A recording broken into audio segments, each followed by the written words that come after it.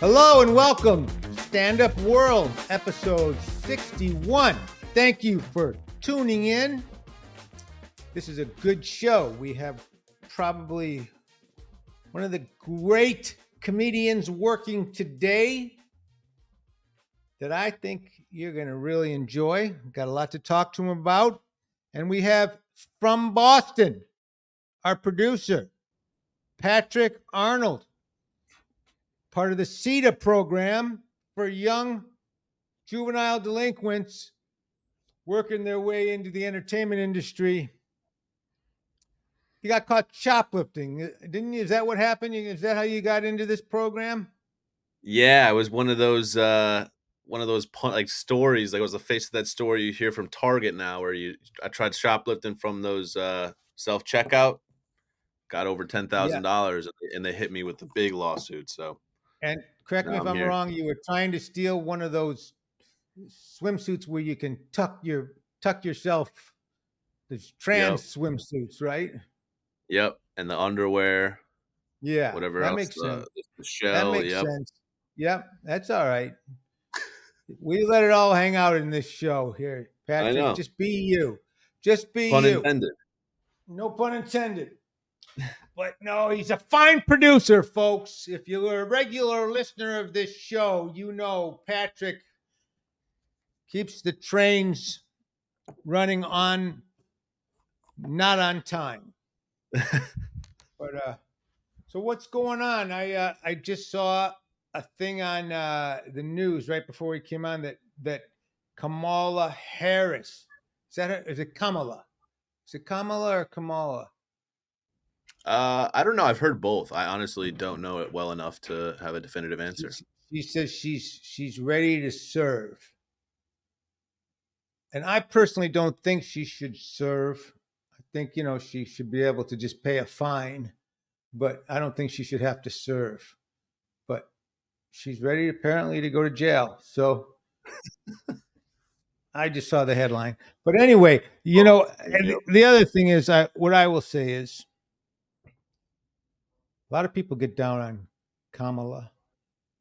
And it says a lot about our society that we're basically don't like someone because she laughs too much. She's too goddamn happy to be the president. Okay. We are not going to take 4 years of someone who just is laughing all the time. Such a good point.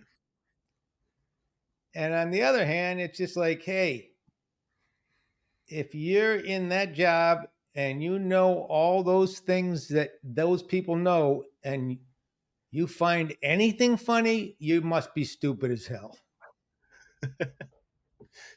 Also a good point. Yeah. Right. And I mean, seriously though, they gave her AI. They let her run AI for a while. Yeah.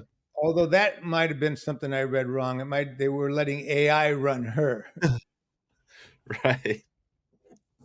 But I don't know. What's your take on her, Patrick? I don't know. I think she's like I don't know, what's the word? Almost like an alien, I guess. Every time I see her, she just doesn't seem like she's real. Any reaction, I think they're going to take her out in the same rowboat they took Fredo out in. Right. Come on. Kamala, right. We want to take you fishing. Right. Yeah, every time her laugh is so weird and maniacal, Very funny. She's obviously stolen some kind of canister from her dentist office. Yeah, or two.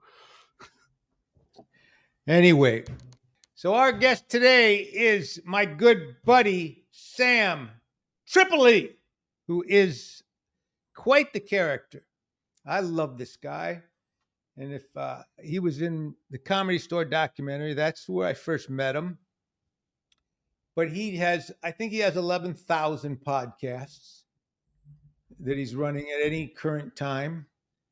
He has more theories and conspiracy ideas and takes and opinions on the world than any one human being. I don't even know how he sleeps. Yeah, how but does he keep it all straight? Yeah. he's a funny guy, and he's just a great guy. I really love him. Let's just get him going. Ready? Let's do it. Sam Tripoli. Sam Tripoli. How are you, man? Yes, I'm here. We did this. Sam, It's good to be here. Thanks for You're having me on your show, Mike. I love you, buddy. Well, it's important to me to have you on the show because, you know, this podcast that I'm doing is so much about the art and the craft and the world of stand-up comedy, and I feel like Love what it. you're doing is such an important part of it, and you're such a unique voice and such a strong voice, and you make me laugh my ass off. And Well, but more than that, I feel like just let me just say this. There's a really unique time that we're in the world, that there's a group of comedians that are boldly talking to people and letting people talk, that in a way that in a time when the mass media has just abdicated their responsibility to tell the truth. There's Joe Rogan. There's I think Dave Smith is doing a great job. I think Bill Maher is actually coming to the party sometimes lately, in a slowly, really but cool, he is. in a really cool way. But I put you way up in that category, you know, and I think, you know, there are just times when people are learning so much, and I know I'm forgetting a few people, and it'll come to me in a second. Where people are learning Russell so much. Brand is doing a great Russell job. Brand, wait, who Yeah. else did I forget? Who else? There's Russell Brand. I mean, the Legion of Skanks. You mentioned The Dave Legion, Smith, but the Legion of absolutely. Skanks are like a big part of the truth and political, and just not playing the game of political correctness. They really went through it in New York, you know. So yeah, Yes. I agree Colin with you. Quinn, even Colin Quinn, who, you know, I mean, and I don't say that comedians. I think there was a period where comedians were afraid, and they're not afraid anymore. And if they are, they're just they're not important. And they're and even and I Jimmy Dore, I forgot Jimmy Oh Dore. yeah, Jesus 100%. Christ, you know. Doing the Lord's But work. but even people, comics on the left, you know, like Patton Oswalt, and there's a fellow guys. They're speaking their truth, and they're telling their truth. And I think it's people trust comedians more than they trust the media. And I put you way in there, and I'm so glad, so proud of what you're doing. I'm sorry Thank to you, ramble. buddy. No, it was great. I love you very much. I owe you so much of my life. I can't express it in other things that we've done in our life. So I love you very much, and everything you say means a lot to me. And I come to you today with more hope than I've ever had in for comedy. Like since I probably moved to LA in 98. You know, when you're just dumb and ready to change the world, and you know, you thought you had it understood, and you just love comedy, and you were just running and gunning, and you know, you're like, we're gonna have HBO specials and do movies and all that stuff. And That's right. Mike, you went on to do a lot of that. I learned very early that me and the industry had just a different view of how everything worked. And what I didn't realize back then was like the blessings of my early career set up me for what I am today. But What was your early career? a lot of doors shutting in my face, a lot of like not connecting, failure at big moments, and it's just the story of Tripoli, you know, and it's just the way it went. I just, I from the beginning of my first time I started doing comedy, I realized I had to make stuff happen for me myself. Even when I lived in Las Vegas, at the time there's 3 comedy clubs and they didn't let locals play, so I literally set up. I basically am credited with creating the Las Vegas comedy scene. When I Wow. started, there was one open mic every other week.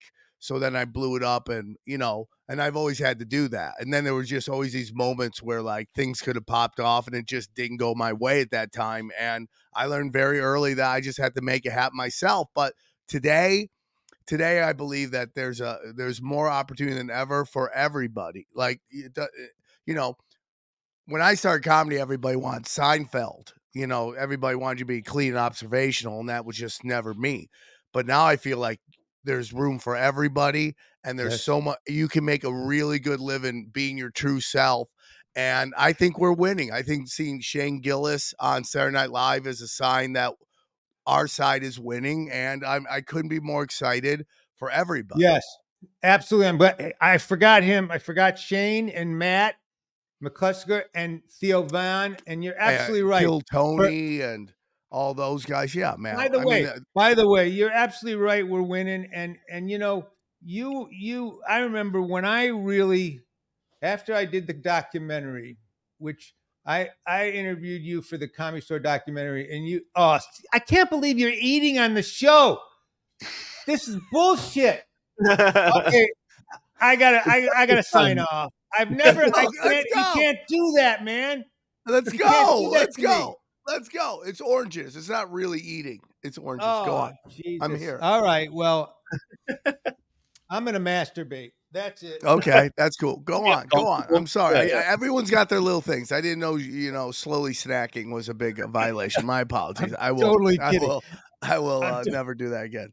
No, when I after you were so good on your interview. I have to say, and I didn't really know you well, but you were so clear, and you were not afraid to say a goddamn thing. You know, you and Ari Shaffir. I had all these comedians, big name guys. You could tell they were doing a lot of dancing, and you and Ari Shaffir just. And then when I decided to get into comedy, back into comedy after all those years, and start I don't know if you remember, I called you and I said, Sam, that I want to do this. And you gave me such great advice. And you did talk about, you really put into my head that, there's so much room for everybody and so many voices, and just be yourself, and you can make a good living doing this. And you were so positive, whereas I got so much negativity. I cannot tell you how many people from my own family to my good friends and why would you do this? Yeah, at 65, so crazy, right? Why would you want to be a comedian? So crazy. It was very interesting because I had at the time not been giving it an opportunity to interview with you for that.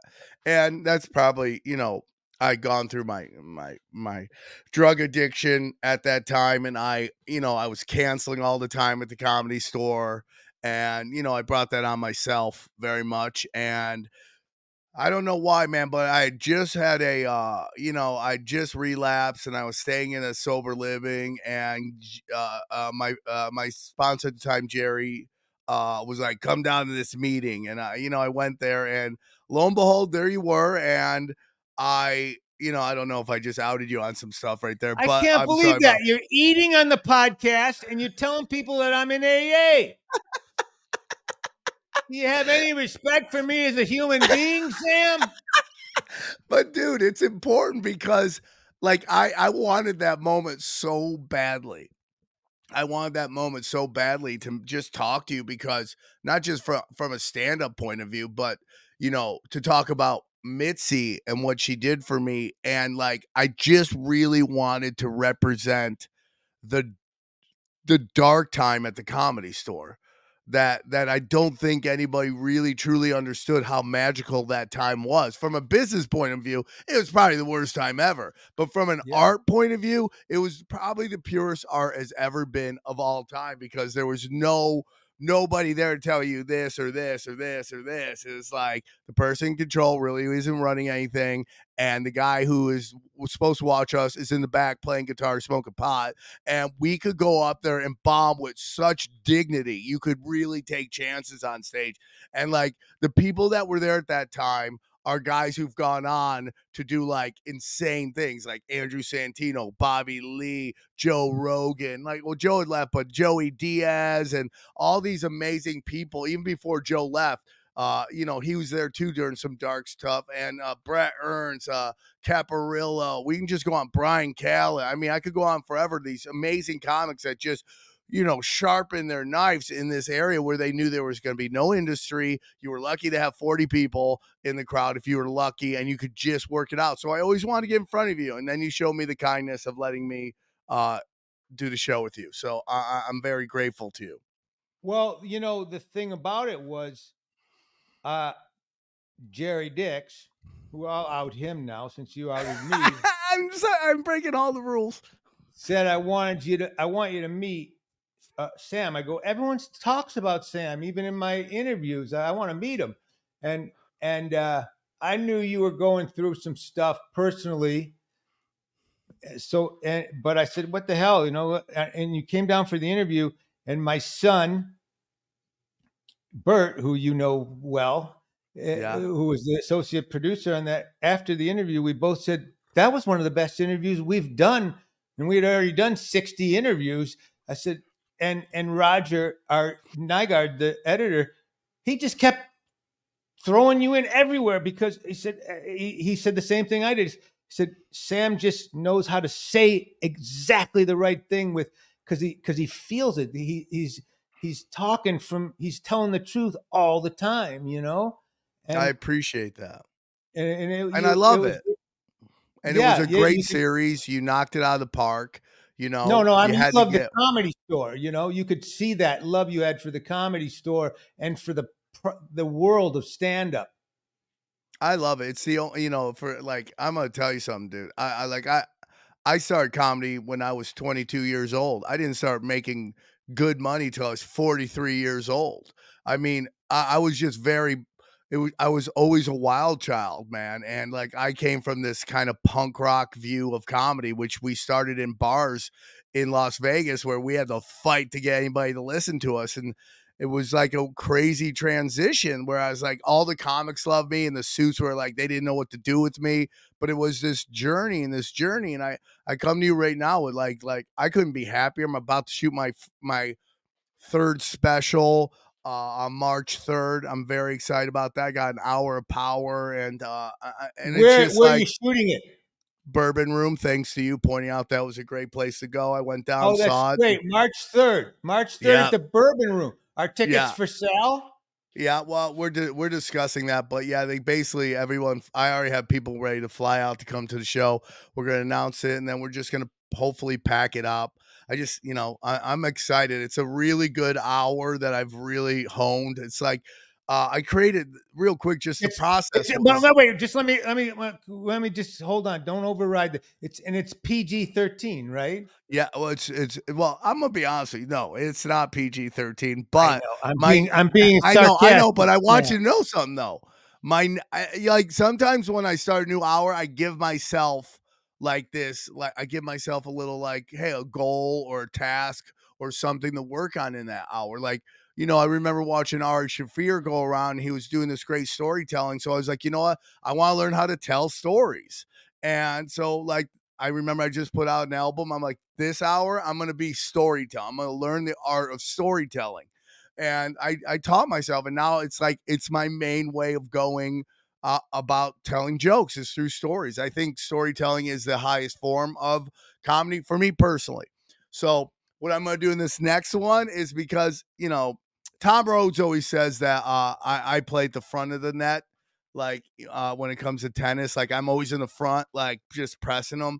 And what I want to do this next one will be to see if I can take the simple things of life and do it through my filter of how I see the world. So it's more of a relatability situation than constantly pressing it, Sorry. Now, how long have you been working on the hour? About 2 years. That's great. I love it. I mean, what makes the hour versus what you come up with? By the way, I would love it, dude. It's a real hour of just everything that happens in my life, and I'm really proud of it. It's a funny ass hour, dude, and it's all true, and it's great. Sammy, the Bourbon Room's a perfect room for you to Thank you, buddy. I'm excited. And you get addicted when you shoot a special, all your fans come out and it's just it's super addictive. I get why people start cranking out specials because it's it is a special moment. and everyone in the room is on your team, and it's just this really fun moment of just knocking out of the park. My first special was great. Listen, I'm a weird guy. Like, not a lot of people have seen my special on YouTube. Everyone I know is getting like 1 million views, and I'm not getting that at all. Is it the comedy? Maybe. Is it the shadow banning? Maybe. I don't know. So I think I'm going to release this on Rumble too, because I've been I think it's a getting. lot of it is that you eat on people's podcasts. Yeah, I think that's it. I'm sorry, bro. I'm sorry. I do 90 podcasts. I'm just saying, the guys that don't eat on people's Bro, podcasts you need to have give 1 me million views. rules. You should have the guy in the knit cap hit me up going, here are the rules. Okay. Here are the rules. Don't eat on his podcast. Okay. No, he'll go. And if you start to eat, he's gonna wank off. Yeah. Hey, listen, if you start eating oranges, he's going knuckles up, beating off. Okay. And that's how it's going. Hey, Sammy, I think I look at specials. I see them for us nowadays, comedians. They're albums. They're the way musicians would do albums every year, two, whatever. This is their newest work. They'd lay it down in an album, and I think that I don't really. I think special is, even though you're right, they're special. It's kind of the wrong word. It's the new album, the new yes piece, and some people, like, they're obvious, like a Dave Chappelle is Netflix is demanding specials from for me it's just like I like to drop specials when I've done like all the dates, and I kind of come through on a second time. I'm like, have they heard all these jokes? Okay, it's time to get to put these on a special and start forcing myself to write new jokes, because it can get really easy to tell the same jokes and crush all the time.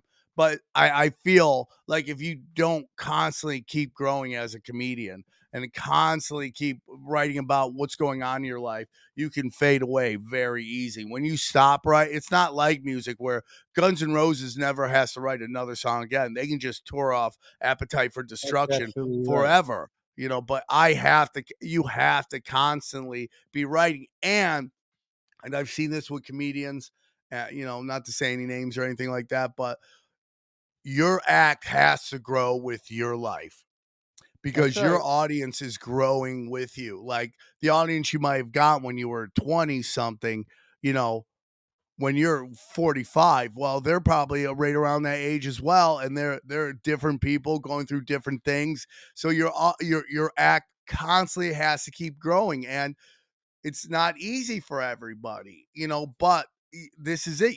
In my belief in this spiritual journey that I'm on right now in my life, I really do believe that everything that is worth anything, you have to fight for, and you have to go through it to get to it. And if it's really easy, it's probably not the best thing for you, and you just got to go through it. Everything must be earned. It's like when you think about these monks in the highest of these hills, like the things they have to sacrifice to reach that level of zen. Not everybody can do that. They can do that.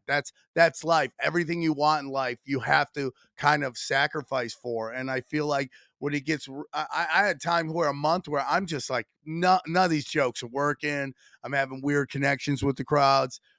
That's usually, to me, a growth spurt. Especially when you're young, right? You'll be doing stand up, and then you'll just get 2 weeks where like nothing's working. I go, oh, you probably outgrown your jokes. I think that happens to comics where you're on another level than this jokes you wrote at this level. It's time to start writing some new level jokes, and then you can come back and adapt those to your older. So it's constantly you're learning to be a Jedi, in my opinion.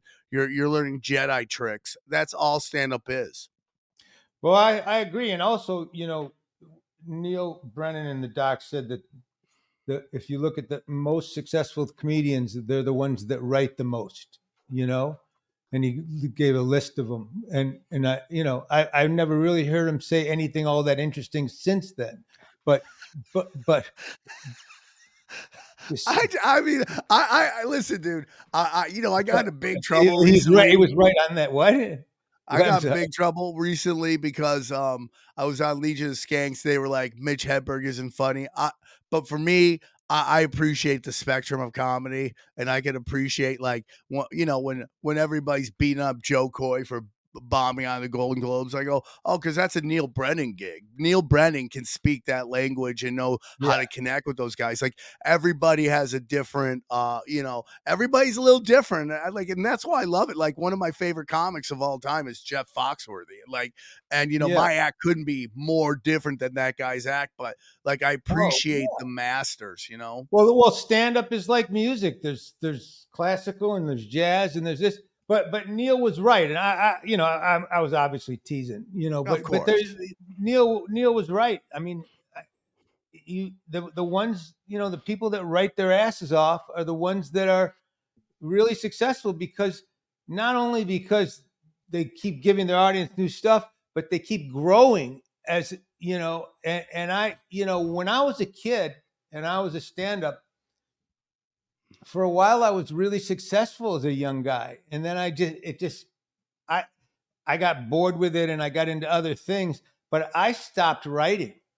And when I started up again, I realized the only way it's going to work for me is if I come at this really as a writer. And I'm writing, I write every day, and I write more. I don't get on stage enough to do all the writing that I do. I get that. It's a weird time in LA right now. COVID really changed everything, and LA's taken some time to get back to where it was. So it is hard to get that stage time. What happened to me during COVID was, everything shut down, and I was like, how am I going to write these jokes? So I started a podcast with my friend Johnny Woodard. It's called Broken Simulation. And what I basically do is my goal is to come up with 6 stories from my week. And I mine them on the show, and we just go through them. And if I get a chuckle, or okay, I'll take that to the stage, because people were telling me that's what Bill Burr does with his Monday morning podcast. So I'm like, I'm gonna do that. So, we would go 3 hours sometimes just talking about our week, and I'm like, wow, man, we're really mining some good stuff here. And then I bring it to the stage, and that's my process now. Like, I never sit down and write jokes because I'm so insane. Like my drug problem extends from the fact that I really couldn't turn my head off and I need a break. But now I've learned to harness it. So I'm constantly seeing that. Oh, is that a joke? Is that a joke? It's like, it's like the beauty of Doug Stanhope, right? It's like, I know if something happens to Doug Stanhope, he instantly knows his take on it. He can put it through his supercomputer and come out the end with a good, funny Doug Stanhope 10-minute bit on it, So that's kind of where you got to train your brain to get to, is like, what is my point of view on everything that happens? Yeah, you're absolutely right. How many podcasts do you have going right now? I think about 111. 8. Am I right? I have 8. I'm about to lose a couple. Really? Yeah. So the cooking show is going down. Cooking show, go. It's everything. Okay. It's it's about things I want to learn most of the time. I have a couple podcasts that, Tinfoil Hat changed my life. And then there's just offshoots of that, which is like Conspiracy Social Club, where I debate people, whether it's Brian Callen or my friend Dylan Wren. Broken Sim is just my joke writing, storytelling show. And I just started something on Rumble called Doom Scrolling, where there's so much great content creators in the conspiracy world on TikTok and Instagram. And I basically do, what Jimmy Dore does with like the news, I do with conspiracy TikToks, and I just break them down and we discuss them. So here's the thing. None of them are work, really. I enjoy them all. They all feel like I have a spiritual podcast. I haven't done in a while, Zero. I'll get back to that later. But yeah, I'm going to get down. Union of the Unwanted is probably the best show on the internet. But yeah, you don't understand, Mike. This is the truth. If I did none of this, I would just be talking to myself all day. Like I just put a camera in front of me and just go. So I would be doing it anyways. I might as well make content out of it and try to make and pay for, take care of my children. Well, I said this to Jerry Dix. I said, Sam is the perfect guy for the age of comedy we're in, because because he knows how to just go. Yeah, that's it. You know, he just knows. Yeah. Did you ever know of a cartoon character, Vavoom? You know, who was Babu? I think it was more of my generation. He was just this little guy. He would go Vavoom, and he would just a mountain would just go away. Yeah, that's me But- for sure. I can't turn it off. My head is constantly but going. by the way, I will say one of the things when I came back to do the doc, and I didn't know anything about podcasts. I'd never been on one. The first time I ever was on was Marin. He asked me to be on his thing, and I had never even heard a podcast. And all the guys from my era, Letterman, Leno, I'd talk to them about podcasts. They were, man, what the hell is that? You know? Yeah. And Yeah. but I started learning and watching all these guys. And one thing I noticed about all of you, was that the podcasts were helping your act because it was making you all so fluid. Spending an hour a week or 2 hours a week, 3 hours, whatever. Burr, 8 hours. Rogan, what? 8 What'd you say? hours. 8 Okay, hours a whatever. week. No, Whatever.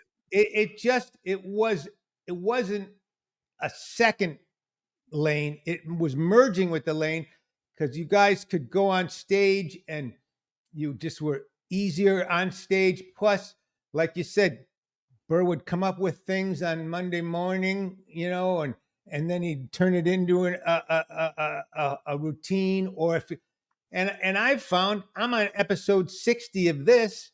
I come up with bits and I do them with Patrick at the top of the show, and then I take it to the stage. So I love that, dude.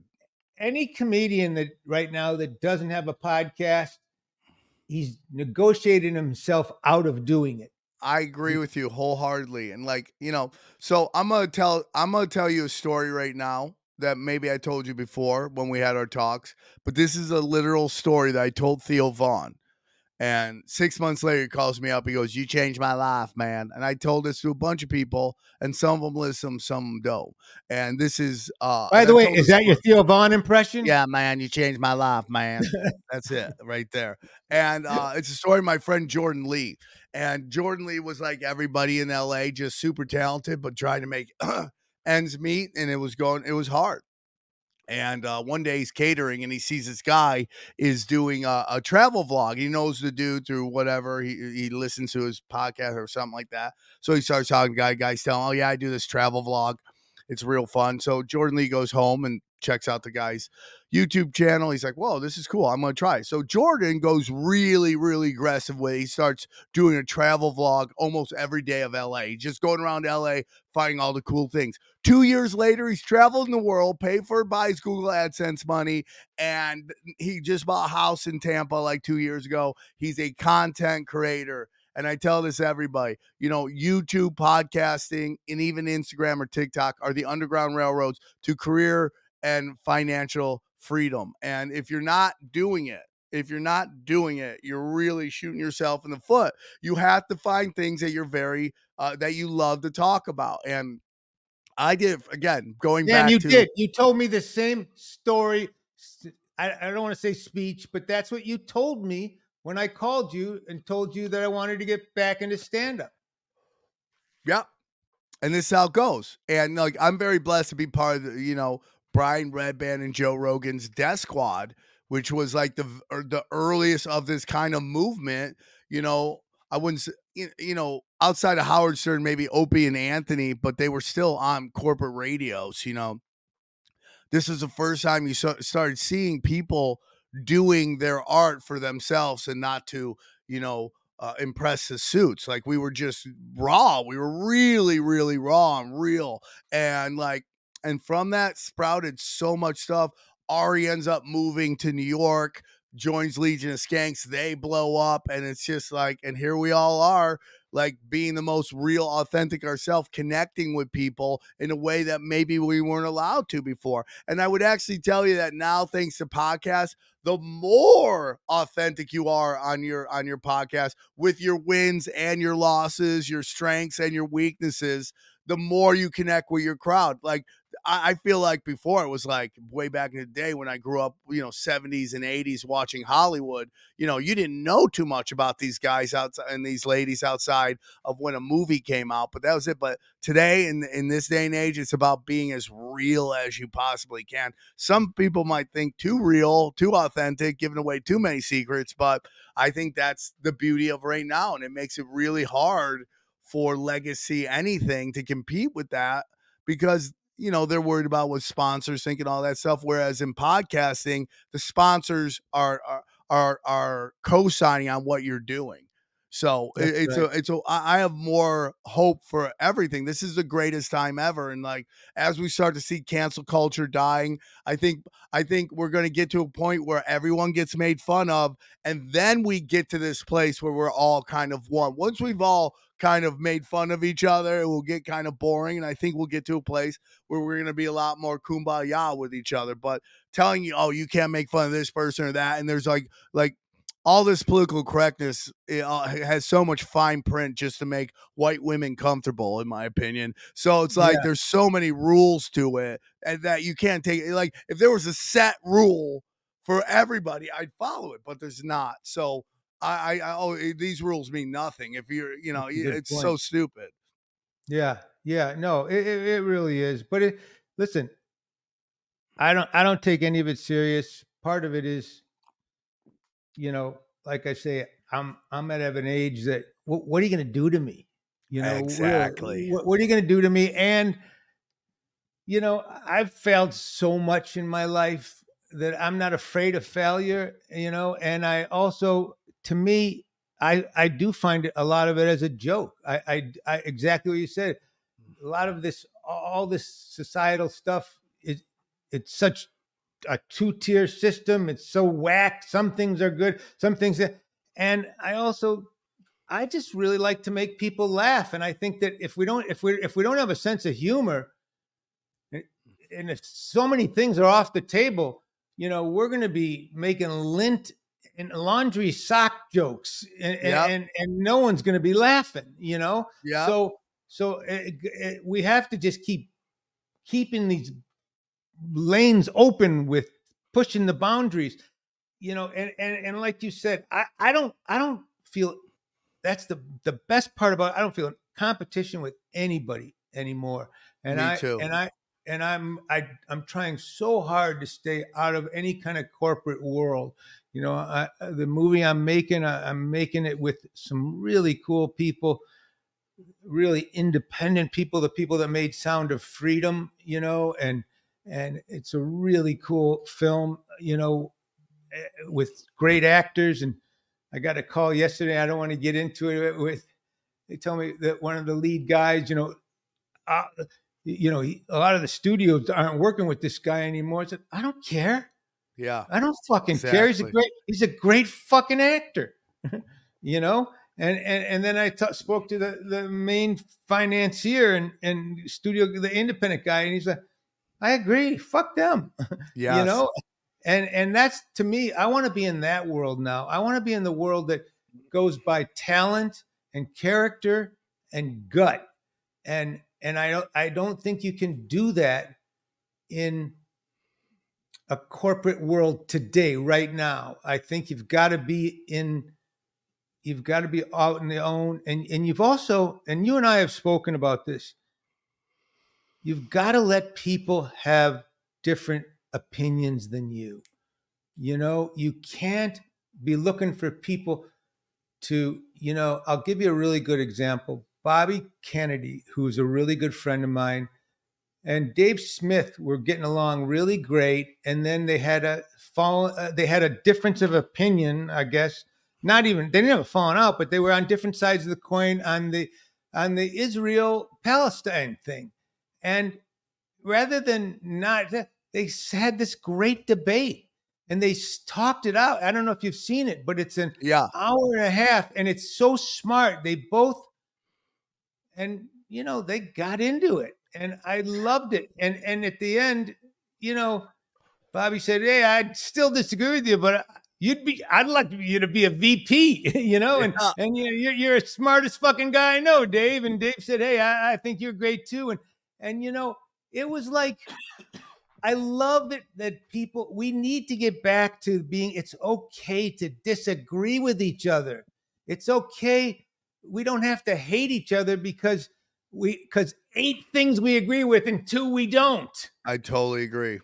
100%. And somehow being offended has become a felony now, and I just don't understand it. And my biggest thing with cancel culture has always been like, you're seeing all these comics now, and I don't want to get into it with anybody, but like these people that used to just be like just savages now for some reason are like, well, maybe we shouldn't be mean on. I'm like, you're closing doors Maybe we behind shouldn't you. be what? We shouldn't be mean.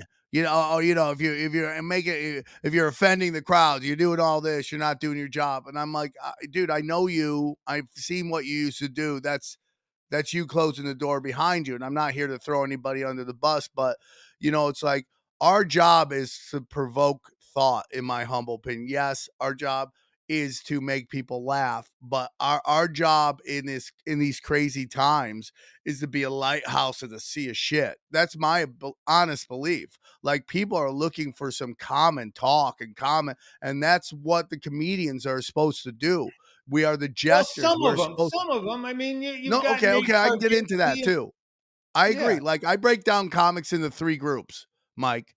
Okay, and none of these are negative. They might sound negative. They are not. There's no judgment on any of these. There's 3 types of comics in my opinion. There's clowns, there's shit talkers, and then there's outlaws. Okay.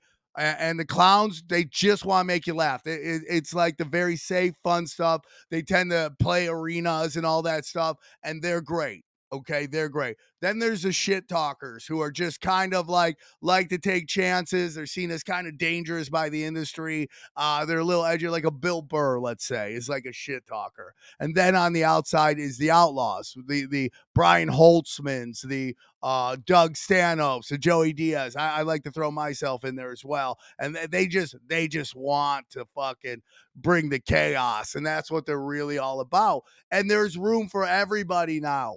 That's the beauty of it. Like, when I see Brian Holtzman is headlining, I go, comedy is winning.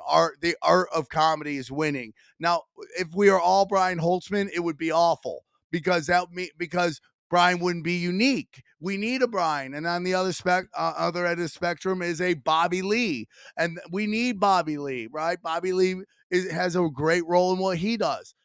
But that's the beauty of comedy right now. Everybody has a place and there's a fan base for it, but you wouldn't want everyone to have to do the same thing.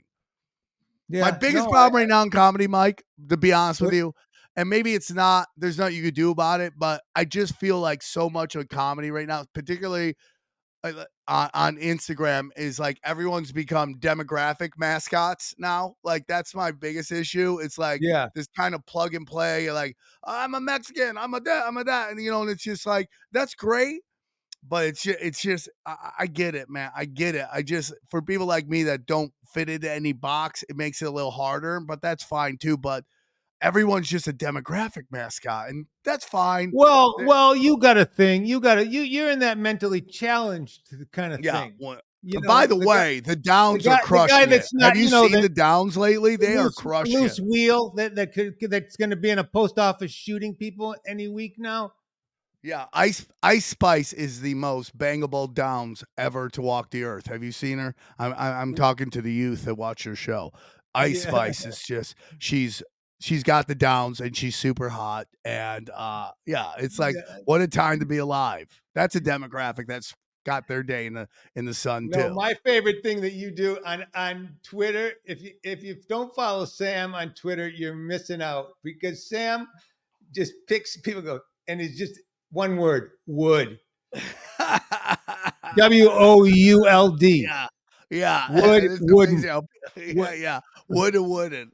Wood. And it's just like Spice. it's just, It's a classic joke. Classic. It's the best. It's the best. I'm amazed how picky guys are. Yeah. You got these shredded chicks are like, no way. Got a lot of liars. A lot of liars out there. Yeah. I saw this one that you saw too.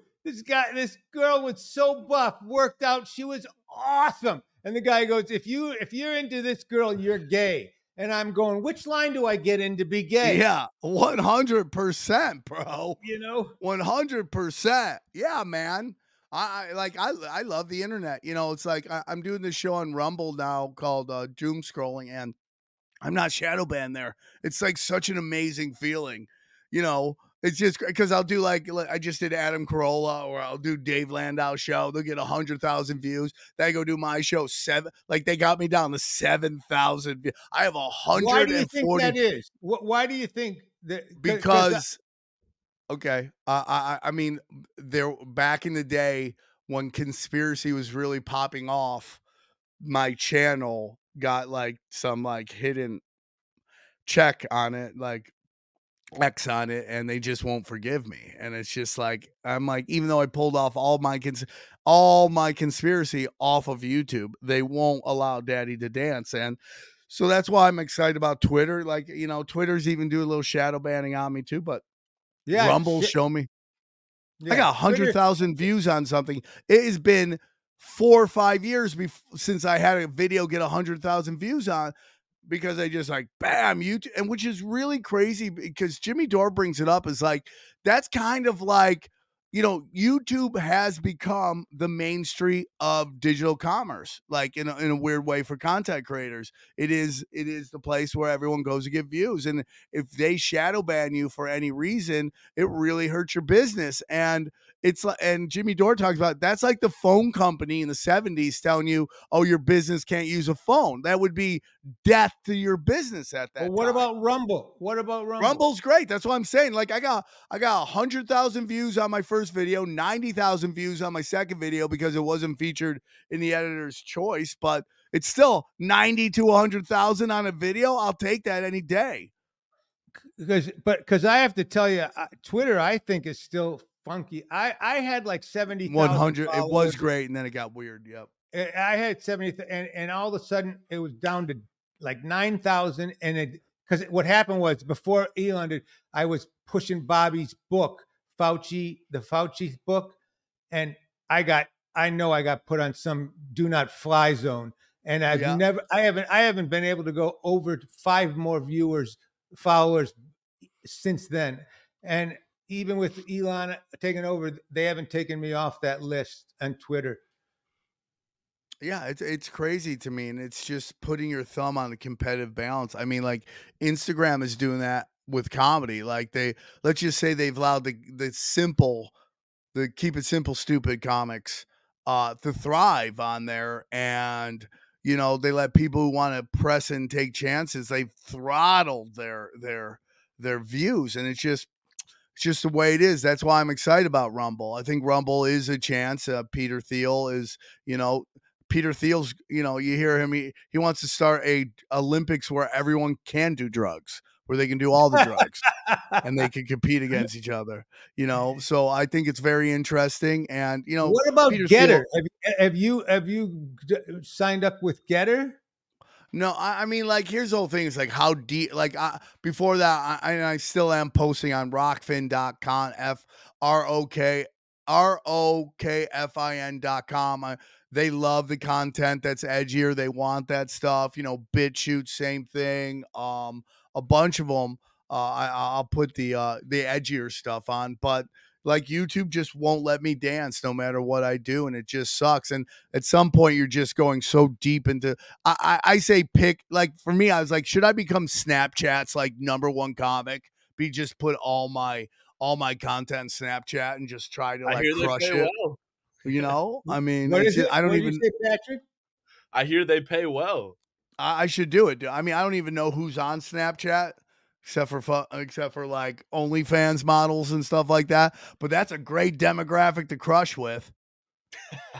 Right? It's really funny. I think, I know that Whitney tried to get a lot of comedians to do OnlyFans, but I'll tell you what, that's never going to work, because ever.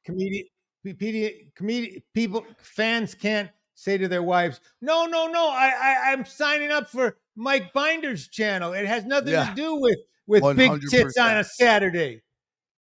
Yeah, I'm with you on that for sure. And it's just like this weird kind of coming out of this Me Too movement where like everything is like, oh my God, there's all these like predators everywhere. Then they're like, follow me on OnlyFans now too, where it's like, Yeah, listen to my comedy and you'll see some chick like taking on like 5 dragons at the same time. You know, it's just yeah, like, yeah. That's it's, right. it's a really weird thing. And I mean, they got so much money. Why not take a shot at? But it's just, it's never gonna like. I know a guy who wants to start a comedy club / strip bar, and I'm like, it's never gonna work because women aren't gonna want to go there. They're just not gonna want to go there with their man and then see a hot, and then they're like, it's very interesting. So yeah, I mean, it might work with some people, but I think overall, it's just like you guys. It's a porn site and it's its own thing, and that you just for some. I mean, I used to have the Naughty Show where we do like we'd write sketches with adult film stars, and it was really funny. But it's just like that. It's not for everybody. It's just not. And even though you see female comics do like hours on their snatches, like a whole hour on their snatch, which is great, women will enjoy that, but when guys do it, becomes like some weird kind of creepy thing, and it's just the way it is. It's like this Well, psychological I don't minefield know you if got to you go through. know this, Sam, but in the early 2000, about 2001, when Sex in the City was huge, and that show was just one scene after another, women just talking, sucking dick in bathrooms and this and that. I had a show called Mind of the Married Man on Yeah, I HBO, love that. and people were and the reviews were like, how these fucking men, this is the most puerile, stupid, Mike, I independent, remember that. they just ripped us to hell. And Bobby Slayton was on the show, and he brought all these porn stars on as a character. He said had this thing, and I took so much shit for bringing them on the show, and they were so nice, by the way. This was, and it was like, it's like, wait a minute, have you watched Sex in the City? This is 100%.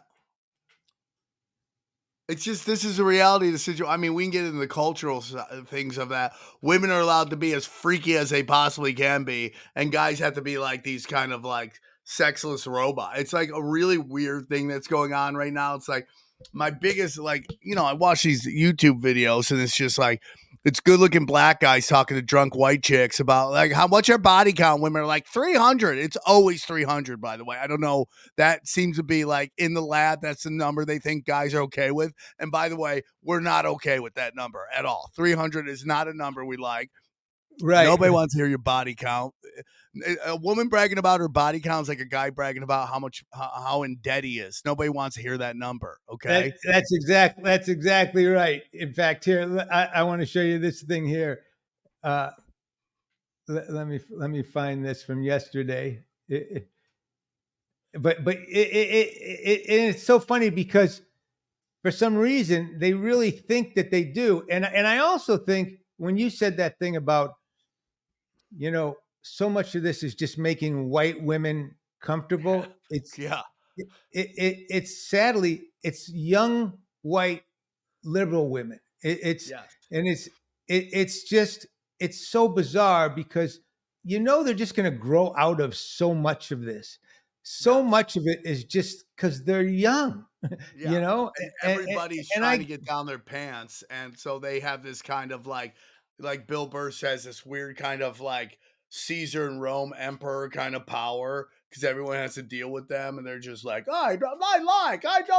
yeah That's why I love yeah. Matt Rife, by the way. I love Matt Rife. I've had him in my shows. He brings a very interesting demographic, but they come to laugh, man. I'll be honest with you. You walk out, there's a bunch of young hot chicks, and they're laughing at some pretty dark shit. And you can say whatever you want about TikTok and what social media has done to everybody, but I mean, it's really opened their eyes to a lot of shit. Like, I mean, I don't know what algorithm you have on Twitter, but your algorithm includes snuff films. That's all I know. Like everybody, you'll be watching, you're like, did that guy just die? I'm trying to look at kittens. Okay. I want to watch kittens and karate videos, and a guy just got ran over by a bus. And it's like, why is this here? I mean, like, what is going on? It's like that morbid facts account. It's always popping up. Yeah, it's so crazy. Like people literally die on Twitter. You're like, Look at this. Watch this. This is this is something that I found yesterday and I put up. yeah.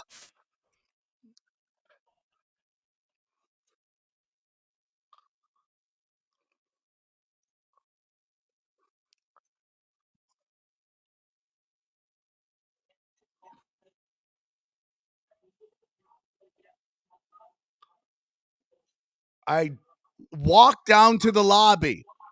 Wait, watch.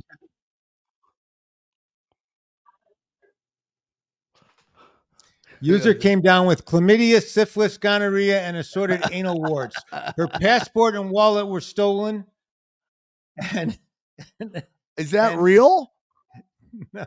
no. Oh, that'd be And so 3 hilarious. sex acts were secretly recorded and are available on YouPorn. Yeah.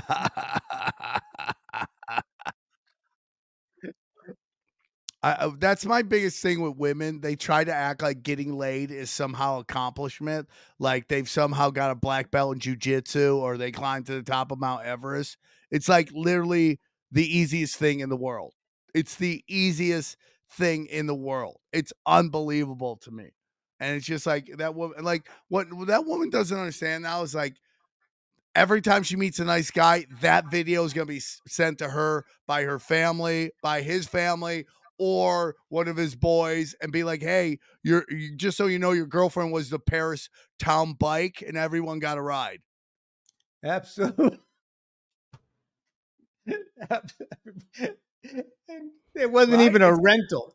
It was Yeah, just free. right. It was It a just- free bike it was leaning just a- against a pole. It was just a bike in the park that people just picked up and took it for a stroll. It's unbelievable to me. It's this weird, stupid flex, and I mean, we can get into that whole thing. Like, it's just like I think humanity's like all these chicks are now OnlyFans models, and like again, you did shows with adult film stars in comedy. I did shows with adult film stars in comedy. They're very much outlaws. Most of them come from really bad backgrounds, and they're just trying to figure out a way to change their family's fortunes. And there was a time where they did it, and some of these girls are making money on OnlyFans.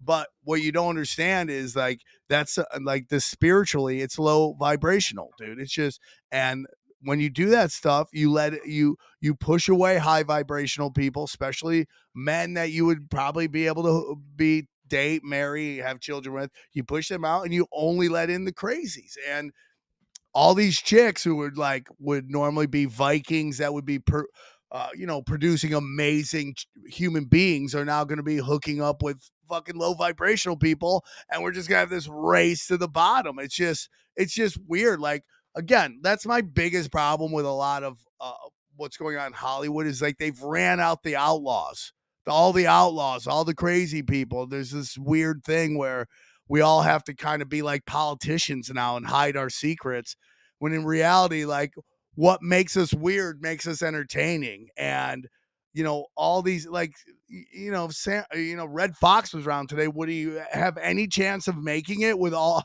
the stories of drugs and women and all that stuff? And should we not have a Fred Sanford? I mean, like, No, Red Fox. No. And I agree with you, but by the same token, sometimes you can't fight the flow of the planet, and you just have to do your thing.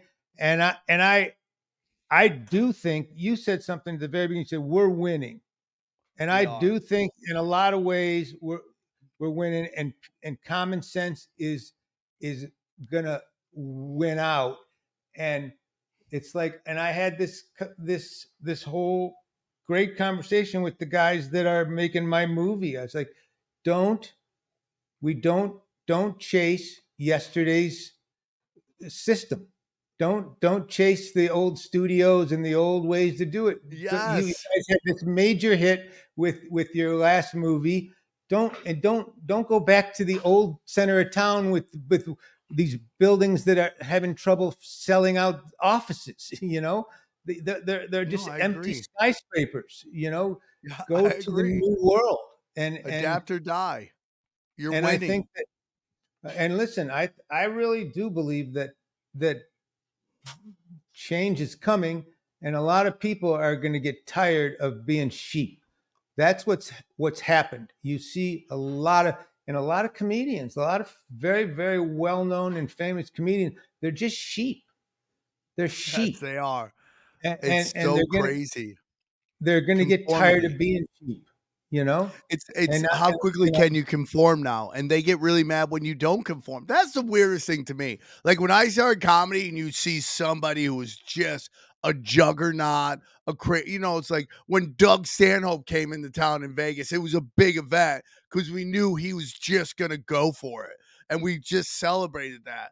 And like again, going back to Instagram and Mark Zuckerberg's thumb on the competitive balance of comedy. It's like you're starting to see that on like YouTube and all this stuff. It's like, okay, some great people, obviously like Andrew Schultz and all those great comics get through, but if you're not a well-known guy who's doing it's really hard. You got to find your way. But like in Jurassic Park, where they're like life finds a way, you can find a way. There is a way. You can find your crowd. You just have to figure it out. And I just think that we're the comedians, we are the gestures, and we're supposed to question stuff.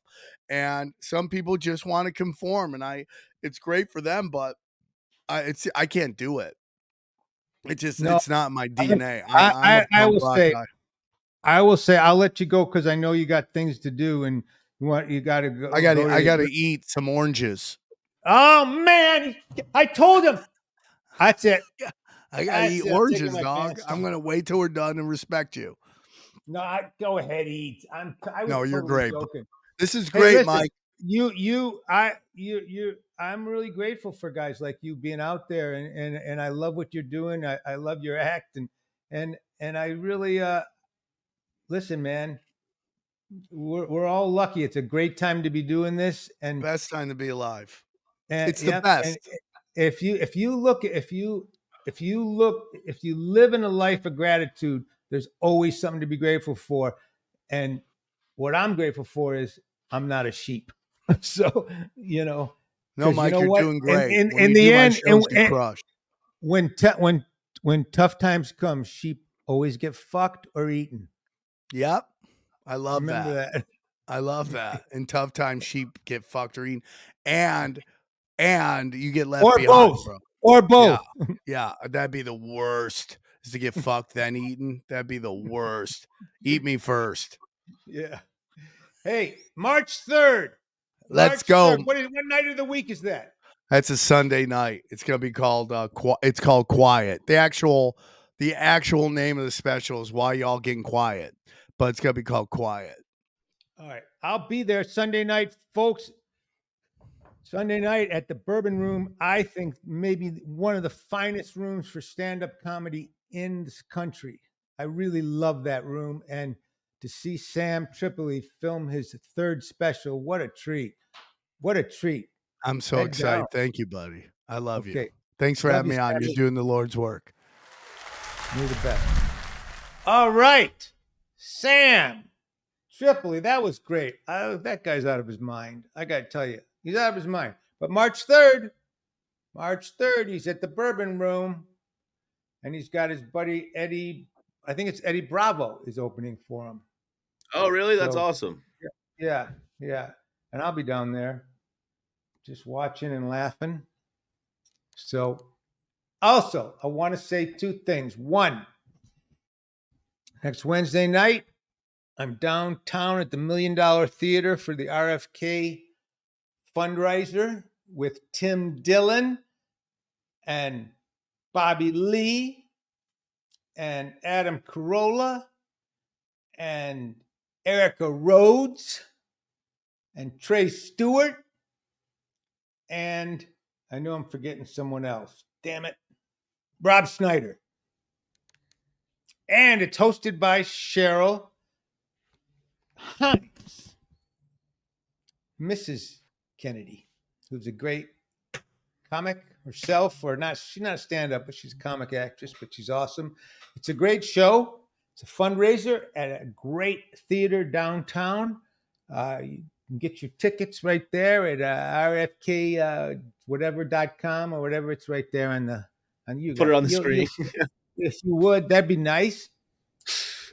And more important, not more important, as important, I am bringing back, I've told you about my Detroit Comedy Jam special I did in 1985 for HBO. And then we made it a regular bi-yearly event downtown Detroit. We did them in all kinds of theaters. We're now bringing it back at the Cambria Hotel. And we're going to do it monthly. We're raising money for Mitch Album's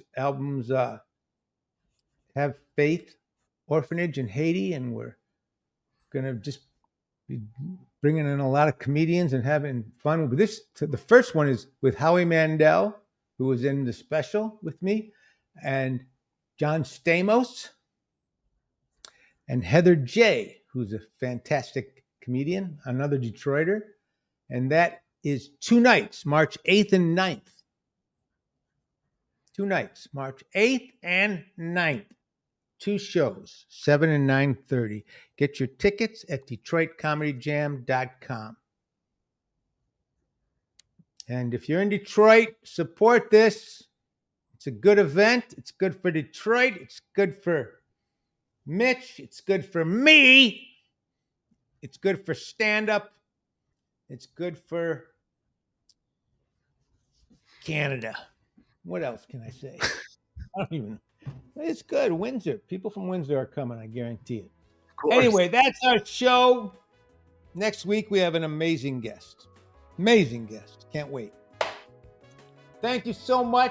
Check us out on Apple, Spotify, StandUpWorld.com, Substack, and a lot of the massage parlors play us on the wall sometimes as you're finishing up. I don't even. Sometimes I just say shit. It's just pretty obvious. Anyway, I love you. Thanks a lot. You're the best. Thanks for coming.